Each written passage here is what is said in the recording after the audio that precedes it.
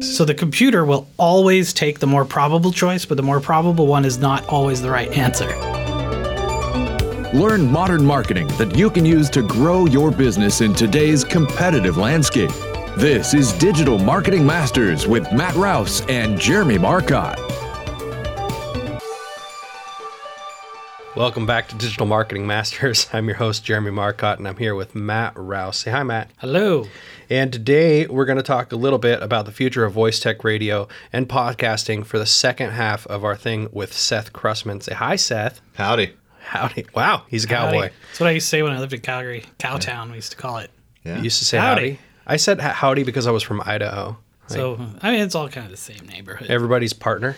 Thanks, partner. Yeah. What's up, partner? I never said that. I do that today, and just to throw like a bomb into the mix. Everybody's like, "Wait, who? Wait. What are you talking about? What do you mean by partner?" I've been calling people boss lately. So anyway, let's get into this. Okay, boss. So we don't get confused too much. All right. So today we're going to ask questions and speculate about the future of voice tech. It's a speculation thing, but voice tech is where we're going. It's where we're at. And it's becoming more and more of our daily lives. I watched somebody this morning, instead of typing a text, push a button and start speaking, and the entire text message came out. And then they sent an email the same way, and then sent along a voice memo with it. So voice and AI and stuff like that, it's happening. It's here. And that's kind of where we're at. And podcasting is the same way. It used to be people listen to the radio or they listen to a talk show or something like that. And now people are listening to podcasts instead of, some people are doing it in lieu of going to college. If you listen to Gary Vee, he's like, no, stop wasting your money and go learn it, go do it, right? But podcast listening is on the rise. The 2019 Edison poll said that 51% of Americans have listened to a podcast. Also that 49% of podcast listening is done in the home. 22% of that in the car, and podcast listeners are, on average, more affluent, more educated, and listen longer than talk radio listeners. So what do you guys think? What is your take on this? Let's start with Seth, because he looks like he's itching to speak. Yes, because we're using voice technology right now. That's true. Yes, not necessarily what we're talking about. And I feel like there should be some kind of a call or a text line or something like that. So it would be Someone really could call nice. in. Yeah, call in. And what do you think about the future of voice technology? And then we'll have some smooth sounds alongside it. That's right. I can do that. Some smooth sounds. That was fully editable. So, gosh, what do I think about voice technology? Well, I was actually listening to a podcast just yesterday. And it was talking about Alexa or Amazon and how there's actually a human component that people were not aware of, that Amazon is grabbing those conversations, or Alexa, whichever you want to say, is grabbing those conversations and running them through a super secret society of people that are making sure that those translations are accurate. It's kind of like they're the finishers of that digital copy to make sure that they're tweaking it behind the scenes. Apparently there was a little bit of concern around the, what do you want to call it? The privacy. Privacy, that's what it's called, right? Yeah. I have a theory on this. Unlike most things, I have an opinion. Yeah. Oh, on this. Really? So you have to fact check your AI, right? Right. Because your AI isn't always right. And so what you want to do is you want to make sure that you can go through and test things that the AI gets, the data that it's getting. In Alexa's case, that's 2 minutes or less of conversation to ask Alexa to do something. And that is anonymized before it's sent to the group. So the group that is fact-checking it doesn't know who you are, for starters. Right. And it's not listening to like your normal conversation in your house. It's only listening to stuff where the Alexa was activated. So unless you're like, well, we buried the bodies in the backyard, Alexa, then no one is going to actually get that information. And if they did, they wouldn't know who you were anyway, right? Yeah, well, that's a relief. So, yeah, if you said that to Alexa and Alexa knows where the bodies are buried, you're still in the clear. I used places close to her suggestions. That's right. Do you use Siri while you're... Siri, how deep do I dig a grave in my backyard? That's probably not the best search you could do. See, and that's where you come close, because instead of doing it in your own backyard, That's right. use your neighbor's. And then the police just go, Siri, grave sites near me. Well, Actually, that would probably be more of a Google Maps search. Yeah, probably. Somebody that they just have to run the AdWords on it, right? Yeah, I'm looking for murders near me. So that I think took we a got off dark track. turn. But Yeah. anyway, When does it not? The people who are checking, that's true. The people who are checking to see if the information that's going into the AI are there to make the system work better. They're not there to spy on you because, honestly, no one really cares what you're doing. Like, unless you are some kind of like public figure or, I don't know, you have some kind of security clearance for some reason. Like the average day-to-day Alexa user, nobody cares if you're listening to Beyonce or, you know, if you're trying to have it tell you what the weather is tomorrow. Like, nobody cares. But we do care that when we ask Siri or Alexa or Cortana or whatever it is, Google Pod and what they all are, right? We want it to know what we're asking and to give us the correct answer. And that's why we need real people to check the AI to make sure that it's doing what we told it to do. Does that make sense? It makes sense, but the image that I have in my head right now is using the AI, using Alexa, and making the requests that I make. Hey, Alexa, play this, and in the convenience, right, of that. And then there being that next thing that happens where it's, you know, it's really all about making convenience happen for us, right? And doing the thing that I would like it to do. Hey, Alexa, what's for dinner? Oh, I'll order you blah, blah, blah, blah, blah, right? And then pretty soon I'm going to turn around and be like, Alexa, why have you not picked up your room? That's right. You know, I brought you into this world. I will take you out. Well, so and we're talking about the future of voice tech, right? So we're talking about looking forward into the future. And I had this discussion quite a while ago, actually, and it started with a discussion about self-driving cars that have AIs behind them. Mm-hmm. And there's not really an AI in your self-driving car. An AI designed how your self-driving car figures out what is a threat versus an object versus a vehicle versus a pedestrian, those kinds of things, right? Mm-hmm. But if you have an AI that can connect with things like your voice technology in your car, and it's self-driving, so you don't need to be in it, right? Uh-huh. Then when you get up in the morning, your car should have already gone to get your coffee, got your breakfast, did whatever errands you had on your list that it can do by itself, driven back to your house, and it's waiting for you. So when you get in your car, you take your groceries out, you put them in the fridge, you go back, you get in, your coffee's there, your breakfast's there, and you go to work. And then you do your work while you're driving because you don't have to drive. And the self-driving car takes you, drops you off of work, goes and finds somewhere to park, or it unfortunately will probably drive around really slowly in circles because it's cheaper than parking in most downtown areas and ruin traffic. Well, if it's smart cars, the AI cars, Uber and Lyft and stuff, they're working on platforms to where you can have your car work for you while you're at work. So if you're driving a Tesla or if you're driving one of these autonomous vehicles, then you can say, okay, I'm going to work, and it'll go out and it'll give Uber and Lyft rides. Pad up your bank account while you're at work. There you go. Pay for that Tesla because it's super affordable. Well, I think that's a good idea, right? Is you want to be using your technology. It's the same idea as a vacation property or rental property, right? Yeah. So when you're not using your vacation rental, you rent it out to other people the other 11 months a year or whatever it is, right? However much vacation you take, right? Mm-hmm. To make money for you. So when you're not using your car, you could rent out your car. I mean, you could do that right now with Turo and what are the other ones that you use? Turo, I know you know more Get about Around. than What's the Reach Now? Right. There's a bunch of them. There's a bunch of them, so right? are we renting out our, I forget, are we renting out our AI? So here's the thing, is if there's an AI controlling your car, Oh, okay. your car takes you to work to drop you off, And then the rest of the day, it can go out and drive Uber, make money for you, Right. until it needs to come pick you up. That's truly pimping your ride. That is. That is pimping your ride, Yeah. like literally. I guess now maybe that- not literally. Now that you've like tapped into my dream that I had, and I'm really kind of freaked out by how you were able to get in there and then articulate that so beautifully. But like AI creeps me out, man. It does. It freaks me out. I mean, there's the what you're talking about, right? Right. Which is, oh, that's great. That's awesome. I can't wait until it serves me for what I want. But then there's the other side of that too. That makes me think, well, when does the government get involved? And when is Alexa taking care of my children? Right. Right. Or Hopefully soon, because... Or there's the good stuff, right? That I'm getting a little bit, can't take care of myself, and AI is there, Alexa's there kind of taking care of me, or populations that could not. That already sort of happens. Yeah. Right? So there is, and I mean, I know that we're talking about voice tech, but we're kind of veering into the AI world completely at this point. But I think they're Are we there yet? kind of inclusive. They though. are, right? I mean, you need one to use the other, right? Yeah. But if you were to have, like, say you're a person who has limited mobility, voice to be able to turn on and off your lights and your appliances and home automation and letting people in and out of your house and unlocking your door and opening your garage and ordering food and all of these things and getting information is super powerful, right? Yeah. Like, and it could, I mean, if we're looking at, from my perspective, like the long-term care scenario and the rising costs of long-term care, it's just one of those conversations that we're not going to have right now, trust me. So, but I mean, there's technology is the beauty of it is that it ultimately can lower costs and create more opportunity, right? Right.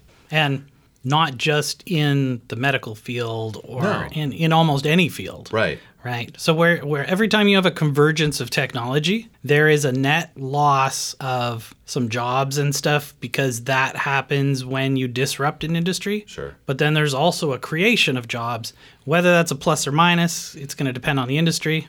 Like when Uber came in and took over taxis, lots of taxi drivers lost their jobs. Yeah. But did they, or did they just become Uber and Lyft drivers? You know, it's hard to say. The ones I know just became Uber and Lyft drivers. Pretty much. The thing with disruption is that if it's an industry that was disrupted that should have known better, I don't feel bad for them. If they never saw it coming, then I kind of do feel bad for them. But there's no reason all the taxi companies in town couldn't have got together, made their own app, distributed their drivers, and been able to make efficiencies. But instead, you had to call. You get out of happy hour where you go to an event or something at 10 or 11 o'clock at night in Hillsboro, which is pretty far out of Portland. Yeah. And you're waiting an hour and a half to 2 hours to get a taxi. But now I can order a Lyft on my phone and have it be there in 11 minutes. Yep. What do you think is going to happen to the taxi company? Right. But the taxi company could have done it. They had the money. They had all of the money, all of the business, and all of the vehicles, right? And all the licenses. They could have built an app. They could have set it up. So you know what? Tough luck. Yeah. Maybe you should have thought of that. Well, right? I mean, if they weren't so concerned about, just holding on to their market share, right? And were more interested in owning a piece of the road, is kind of that scenario, right? What would you rather have? Like IBM was really stuck in, hey, we own this technology, and Microsoft was more like, we'll take the road. And they almost became an obsolete part of the industry. Yeah, they fought pretty darn hard to come back. Oh, yeah. And some companies, I mean, it's just not in them. They're just not built to do that. I mean, the Kodak example comes up a lot. Kodak was already ahead of the game in digital cameras. Yeah. But they were looking at it from a viewpoint of every dollar that we spend in marketing film, we make $400.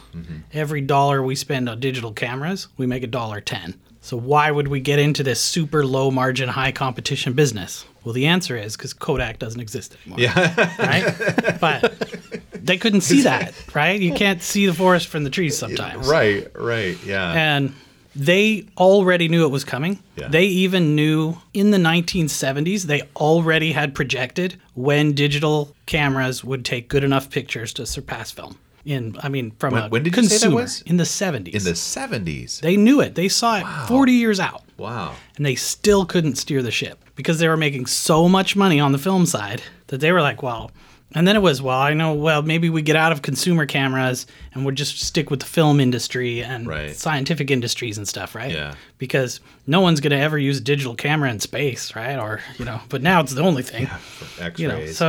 As you go, right? And I mean, we're getting away from voice tech again, let's like talk I about said. Voice tech. But let's talk about the other thing about AI first. Okay. Because you had brought that up, and I want to come back to it. Okay. And that's about the creepy part of AI. There's lots of creepy stuff with AI.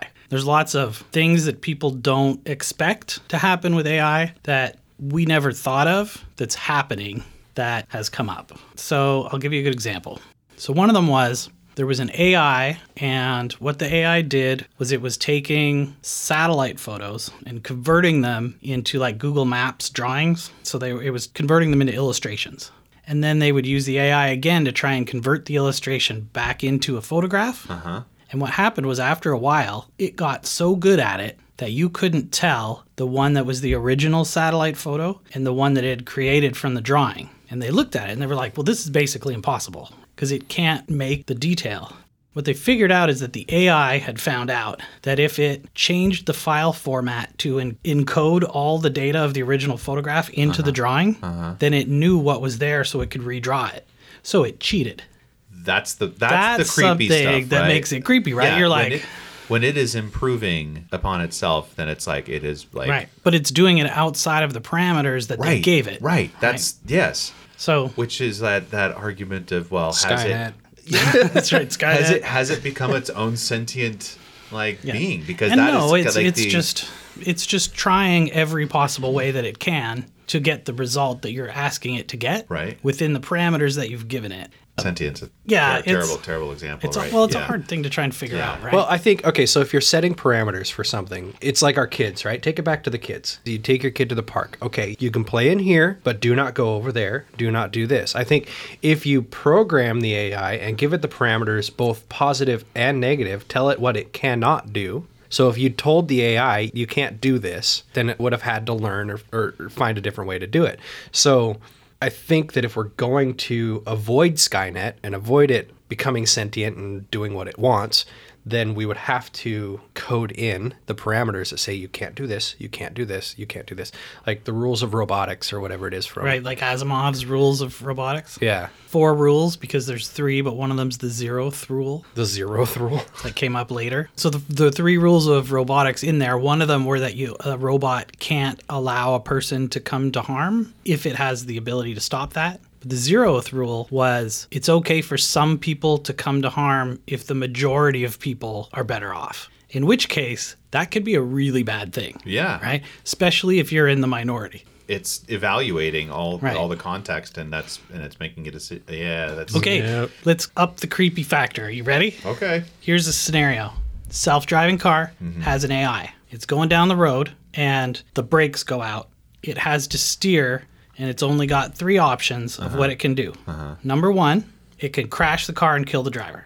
Number 2, it can save the driver by going straight but run over a child. I knew it was And number coming. 3, I knew it. it can steer the car out of the way, but it's going to run over 2 doctors. Which one do you think it should do?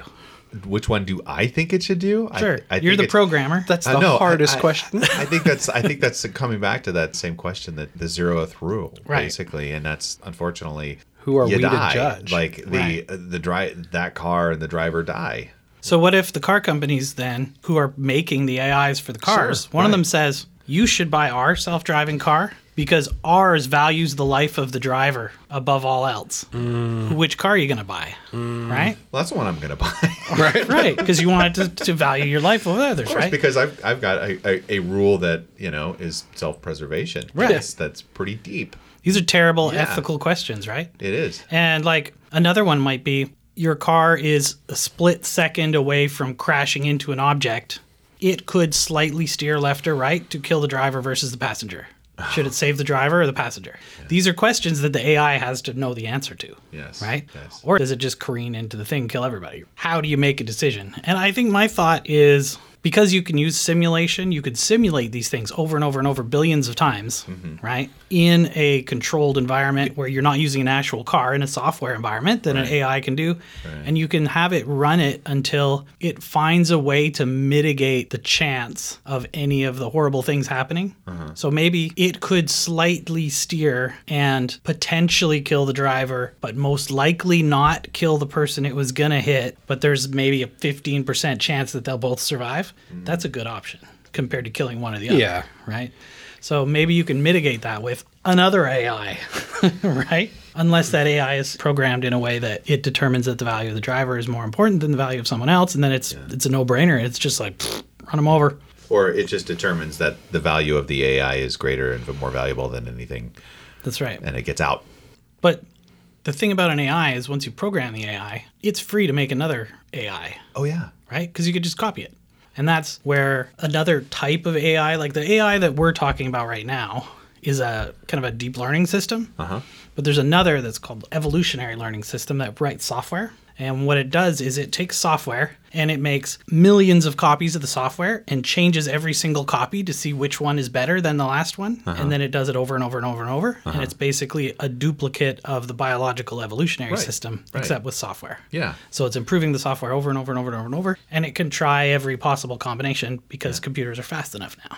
So it's like, when they said Survival of the fittest computers song. will never be able to beat a grandmaster at chess. And now most computers, like supercomputers in the world, could beat a grandmaster at chess every single time. They even beat them at Go, which is like the most complicated, digitally complicated game in the world. No, that's Minesweeper.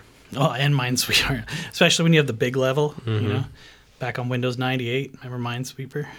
I mean, it's on Windows 10, isn't it? I think it's on now. Windows 98.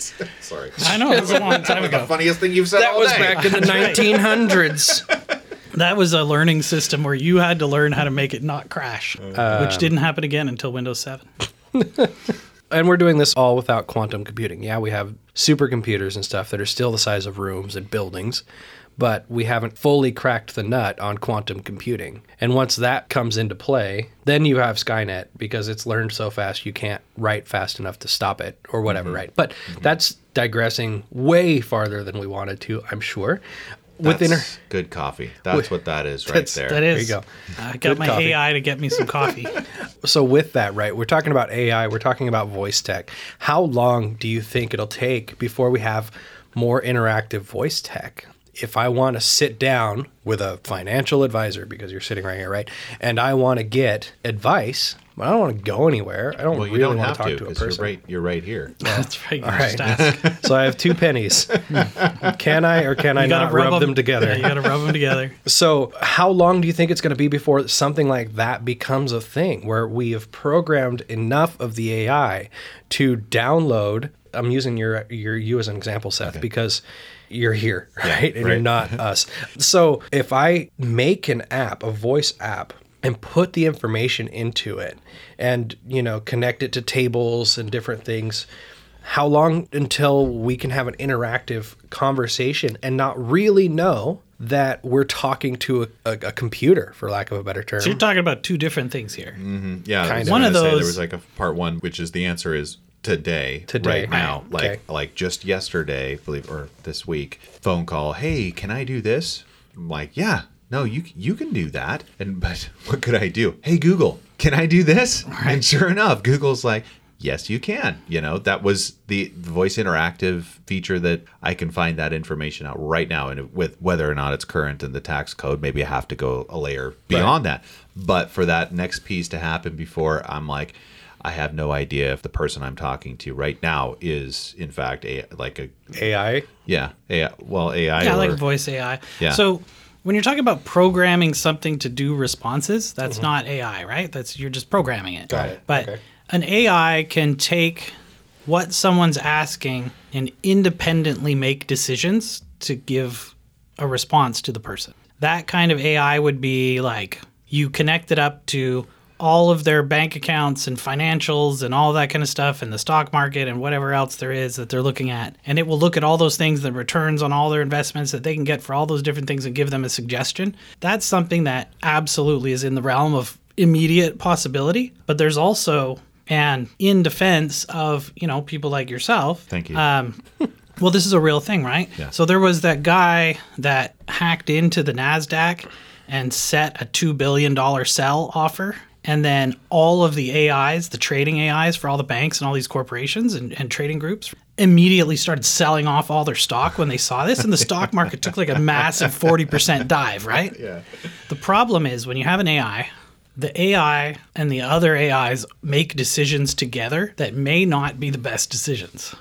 Let's say your financial AI that you made is giving a lot of people advice to maybe invest in a certain type of investment.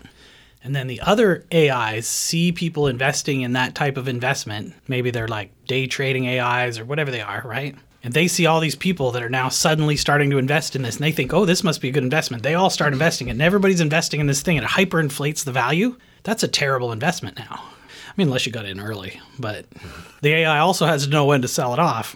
But if it starts selling off and then all the other AIs start selling it off and you got the advice from the other AIs later, then you're left holding the bag. So there's a lot in that. Let's unpack that. There's the algorithms that are very popular today, right? There's the robo advisors. There's parts of this that is, if this is my case, right? A person's a case, and this is kind of what they're doing. What can they do to have outcomes? And outcomes could be, time horizons and all these other things, right? So there's all these different layers. There's so many different solves that you're asking an entity to find the solution to. And really what they're equipped to do is to kind of chart like a time horizon, like a time corridor, probabilities within that, and then potentially some risk assessment and volatility and consideration of those kind of things. But the rest of those factors, think of what chess is, right? You're taking one chess game and then you're saying, okay, we want you to be able to beat the grandmaster at this chess game, computer, AI, whatever. And then what we're going to do to that is we're going to add the chess game from over here, the chess game from over there, all these chess games that are simultaneously kind of surrounding this scenario. And then you're not even doing that. You're changing the games to what? Minesweeper, Go, whatever the Fortnite. You know what I mean? Because some of it is kind of like an interactive play at the same time. And that's that scenario where you're talking about there's an inflation in this investment over here. Right. And the AI doesn't understand that that's what's going on. But the person on the sidelines going, whoa, the fundamentals are nowhere near what this needs to be here. So there's a human element, and I think it comes into that, the original piece where the people around the Alexa voice are fixing some of the stuff behind what Alexa's doing and coming along beside that. So I can see where it's going, and I can say that it potentially has a lot of benefits to streamlining some of the problem solvings that could be very simple solutions, and also sidestepping, I think, maybe what has typically happened in the world of investment is people just not really paying attention or knowing what they're doing. I think that the AI is going to come in is where maybe you are an investment planner or financial planner or something, and you have the AI tools that go out and make all the risk assessments and stuff and bring them to you, and then you make the decisions based on the results. Because AIs are designed to take an unbelievable amount of data, like more data than you could possibly ever even read in your entire life, and make split second, or sometimes there's some processing time involved, but they want to make decisions. How they can evaluate that? They don't need to make a decision. Right. They can summarize all of the data and bring it to you and give you the important bits that you need to know from that millions or billions of pieces of data. Yeah, and then you can make a decision. Right. How do we make decisions, right? Emotions are a part of that. And a very significant part of our ability to make decisions. Tom Brady's a great example. Why? Why is he so successful at doing what he does? Fighter pilots, and if you remove the emotional equation, then they cannot do what they do. Right. So I've got another, actually. Are we talking about AI? Let's talk about AI some more. So let's say that Jeremy's idea here is that you call, right, and the AI is going to help you make financial decisions. That's the premise that we're talking about. Okay. Computers are really good at calculating probabilities, and people are really not good at calculating probabilities. Right. So the computer is always going to take the more probable choice, if it's programmed that way, right? Mm-hmm. So have you ever heard of the Monty Hall problem? Do you know who Monty Hall was? I know who Monty Python is. Yes. Monty Hall had that greatest, he was the greatest game show host of the 80s and 90s kind of thing. It was, everybody would dress up, and it had Let's Make a Deal was the name of the show. Okay. People would jump up and down. They'd be like, okay, I've got 3 curtains. And you pick one of the 3 curtains, right? And so you're like, okay, I'm going to pick curtain number 2. And they go, okay, well, 2 of the curtains have a goat behind them, and one of them has the prize, okay? And they were talking about this on Seth Godin's podcast the other day. So anyways, they go, okay, well, you've picked curtain 2, but behind curtain number 3 was a goat. And everybody's like, okay, do you want to keep the curtain you have? Right. Or do you want to pick the other curtain? Right. So that's the question. Probability-wise, yes. Do you stay with the curtain you have? Yes. Or do you pick the other one you don't know? Yes. Well, which one? Yes is the answer. That's what you've programmed me to say, by the way. I know. Yes. My book is Start Saying Yes. But which one has a better probability of having the prize? The one that you already picked, or the other one that you haven't picked before? Let's go to the computer. I don't know. 2 is the answer. You got 2 is the one you picked the first time. Staying with it. Stick with it? Stick with it. Well, just for the sake of parody. You're going to go with the other one? Yes. Why? That's a tougher question, right? That wasn't what you thought it was. I was almost out. All right, so what's the chance that you're going to pick the right one when there's 3 curtains? 33.333%. It's 1 in 3, right? Okay, so we know what's behind curtain number 3. Yes. So there's 2 left. Yes. So now what's the chance? 50%. Right. It's 50-50. But it's actually only 50-50 of you picking curtain 3, but it's still 1 in 3 of picking curtain 2. Right. And the reason is that they've given you information Yeah. about what's behind the curtains by showing you one of them. So switching Because if you picked it correctly, switching to you're changing your answer to curtain 1 actually increases the chance then. always increases your probability. Yes, interesting. Because if you were to expand that out, let's say there's 100 curtains, okay, and you pick curtain 2, and they say, okay, well, curtain 3 to 100 all have a goat behind them. Do you want to switch or do you want to stick with the one you have? I want off of the show. That's right. This show is Something crap. wong with that many goats in That's a right. game That's a show. lot of goat. Did you know you didn't even get to keep the goat? That's I know unacceptable. that. I was like, I heard that on the podcast the other day. I was like, oh my God, I thought they actually got the goat.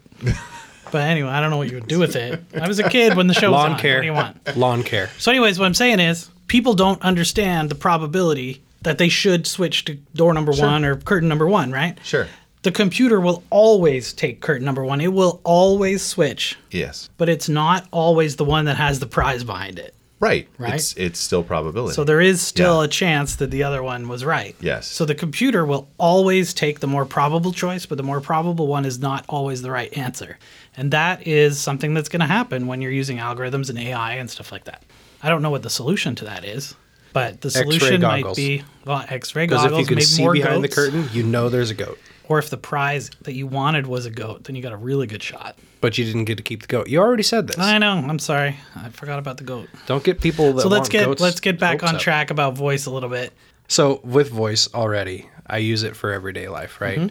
I use it in my Alexa. I use it to order coffee on my way out the door. My TV remote, if I want to watch a show because I'm too lazy to sit there and scroll back and forth trying to type out what I'm typing, I speak into my remote and say, play such and such on this platform. So Right. play Blade on Play Netflix. Boss Baby on Netflix. Yeah, there you That's go. what I'm always watching as a kid. That's what happens when you have kids under 5. So I already do it. I already use it. Like, do you guys use it in your everyday life, or is it something you're still I use it constantly. you use it constantly? What about you, Seth? Yeah, I don't even have Alexa or Google Home or any of those platforms. It's been on my Christmas list for the last 2 years, and I did actually have a conversation with Kira about that the other day. So, Kira, if you're listening, you can get them on Amazon for the Alexa. You know, sure. She asked me why, and I was like, well, it seems like somebody would be there listening, and that part of it really just seems intrusive, and understanding that there's it's not like somebody's sitting there in their car waiting for you to start talking into your Right. overhearing your car. It's not like That's why that. people didn't want to have cell phones. Right. And that's why people didn't want to Yeah. have pagers. Yeah. Well, I told her about what you were Right. turning off the television upstairs. You're like, Oh, yeah. hey, come Right. down for dinner. And like that communicates up to the room. That's and if that Jeremy. doesn't- Yeah, that's me. intercomming. if it doesn't work out, you're like, hey, shut it down. Like Yeah. it turns off the TV, and eventually the kid comes downstairs. It and usually you're takes like, about 10 seconds, but yeah, yeah. that got her attention, and I was like, I used know it for what? the Christmas tree lights. That- That was the greatest. You don't Yeah. have to get behind your Christmas tree, get scratched up by all the needles and shit, right? You just use the Alexa plug, right? You put it in there and you say, Alexa, tree off, and it turns the Christmas tree lights off. Right. Where the rest of us are stuck back here with our It's like clappers. and we're suckers. just- So I get used to work- excited too much and I clap That's and the right. lights just go nuts. Well, or you have them on offset, and you're clapping for one and it's turning on and the other one's turning off. And I used to work in cable modem support in the late 1990s when they first came out. And I had probably once a week someone would call me and think that the red light on the front of the cable modem was like the red light on the front of like a recorder, right? Like a video recorder. yeah, it's recording me. And they're like, why are you spying on me? Why are you recording me, right? And I mean, this would be like some guy who drives a truck in the oil field in northern Canada calling me to say somebody's spying on him. Like, no one's spying on you, right? Like, Yeah, and you- if they you are, should probably sleep once more than every 3 days. no Yeah. kidding. Like, but I mean, people always think that people are spying on them. And I mean, there is a privacy line that needs to be drawn somewhere. And you don't have much of a choice in some of it anymore, which is, I mean, honestly, it's kind of sucks, right? Like, as soon as you turn on your cell phone, it's tracking you. I don't care how many security apps and other stuff that you put on it.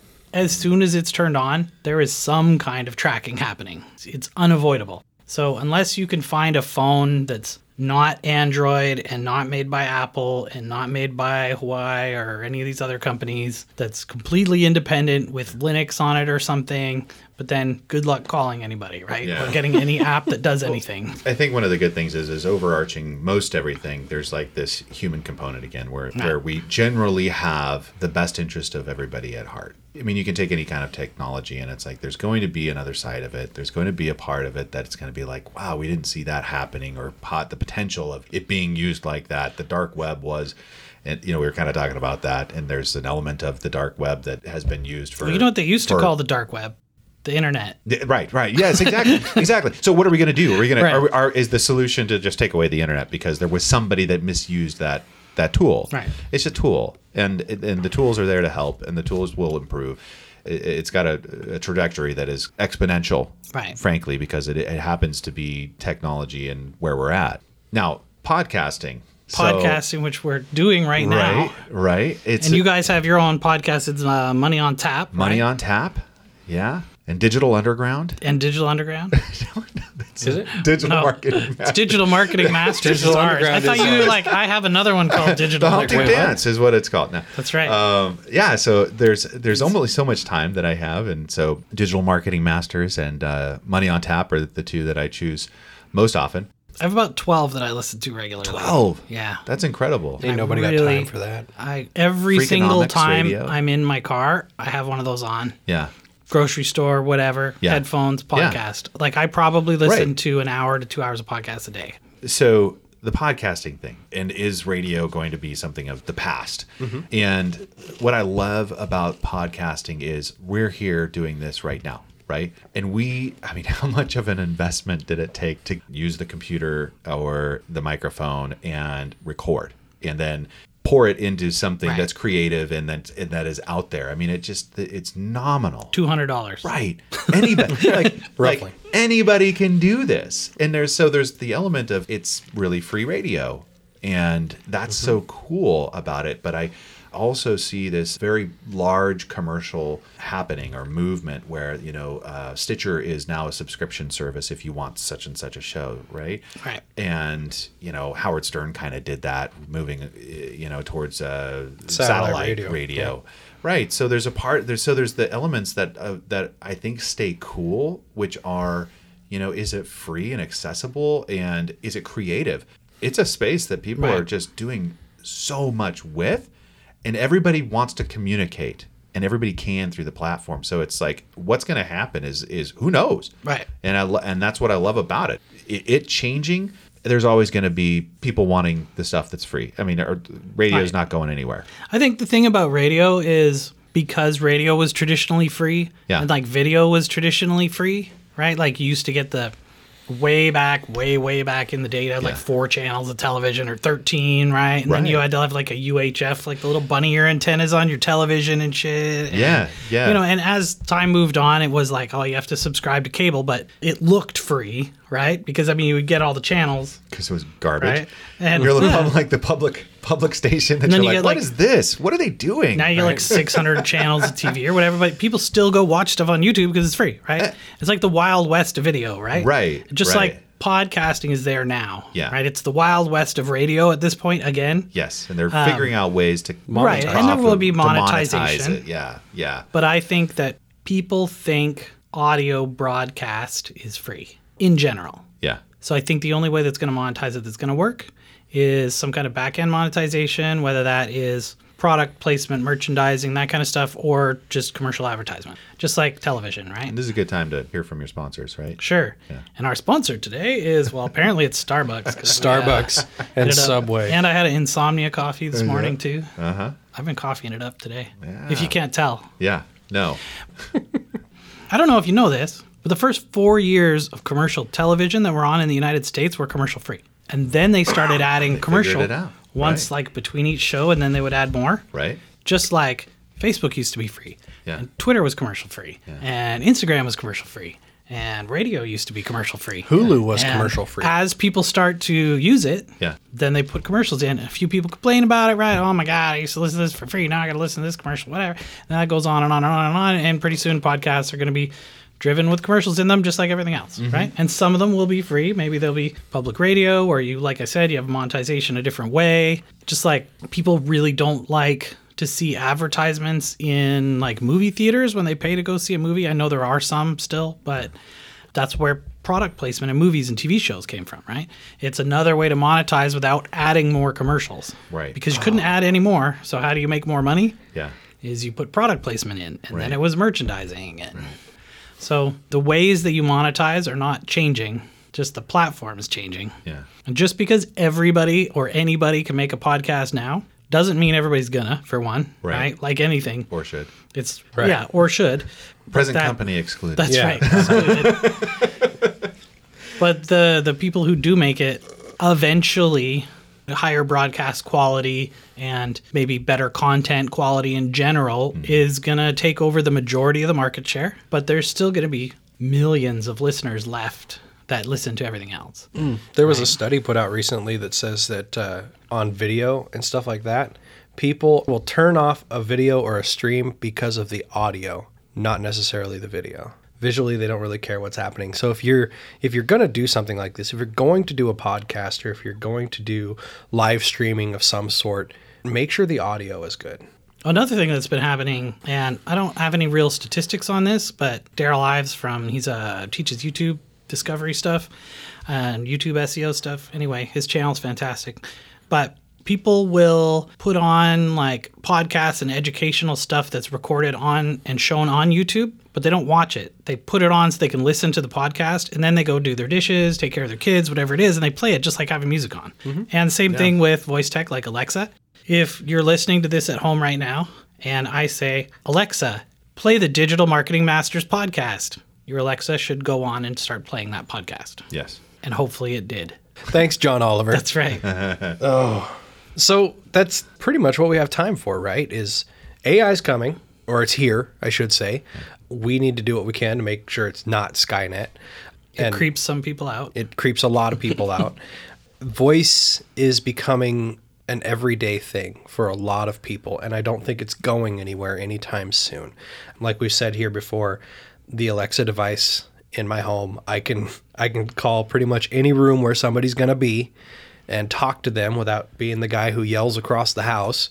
If my kid decides he's not going to listen and come down for dinner, or, because I asked him a question or whatever, I turn off his electronics and he doesn't know what the heck just happened. He just knows that it stopped working. I might still yell at them. Maybe. I mean, Why not? You can make an Alexa app to do that. yeah. You're like, Alexa, yell at Especially my if kids. it edits me. Like, There's a Silicon beep, Valley. beep, beep, beep, beep, beep. There's a Silicon Valley episode where the guy has the electronics, like the Alexas, be the bad guy. When it's kids' bedtime, the alarm Right. goes off and it says it's time for bed. And the kid's like, but can I stay up longer? And the dad's like, no, it's not my choice. It's Alexa's. We tell our daughter, she's 3, and we say, all right, we're going to go have a bath in 5 minutes. When the timer goes off, it's time for bath. And we say, Alexa, set a timer for 5 minutes. And it goes. And when the timer goes off, she goes, Alexa, stop timer. Because she's a little bit of a lisp because she's 3. And then she'll run and go get in the bathtub. Like, Yeah. she knows the drill. Yeah. She knows how to use it. She'll, Alexa, play Baby Shark. God forbid. Over and over. Right? She's got into some other ones now. Now it's Bingo the dog that she plays about Yeah. 50 times a day. yeah, You're Daddy welcome. Finger, Daddy That's Finger. right. And Daddy Finger, yeah. So Wheels on the bus go round and round. that's right. So Wheels you on the bus. Hey, you should probably roll that song out. That way, it will be with everyone that's listening to this for the rest of the day, and they'll Right. hate you. So let's close it off with Alexa. Play the Wheels on the Bus. This has been Digital Marketing Masters with Matt Rouse and Jeremy Marcotte. For notes and a transcript of this episode, go to hookseo.com/podcast. Now stay tuned for a preview of our next episode of Digital Marketing Masters. Join us next episode where we will be talking with David Einhorn of Abilities at Work about how hiring people with developmental disabilities adds diversity and culture to your workforce. Digital Marketing Masters is brought to you by Hook SEO Digital Marketing. Our show is produced by Matthew Rouse and Scott Burson, mixed and edited by Silent Outburst Productions. I'm your announcer, Daniel D. Craig. We would love to hear your thoughts. Please leave us an honest review with your podcast provider. Your reviews help us help more business leaders just like you.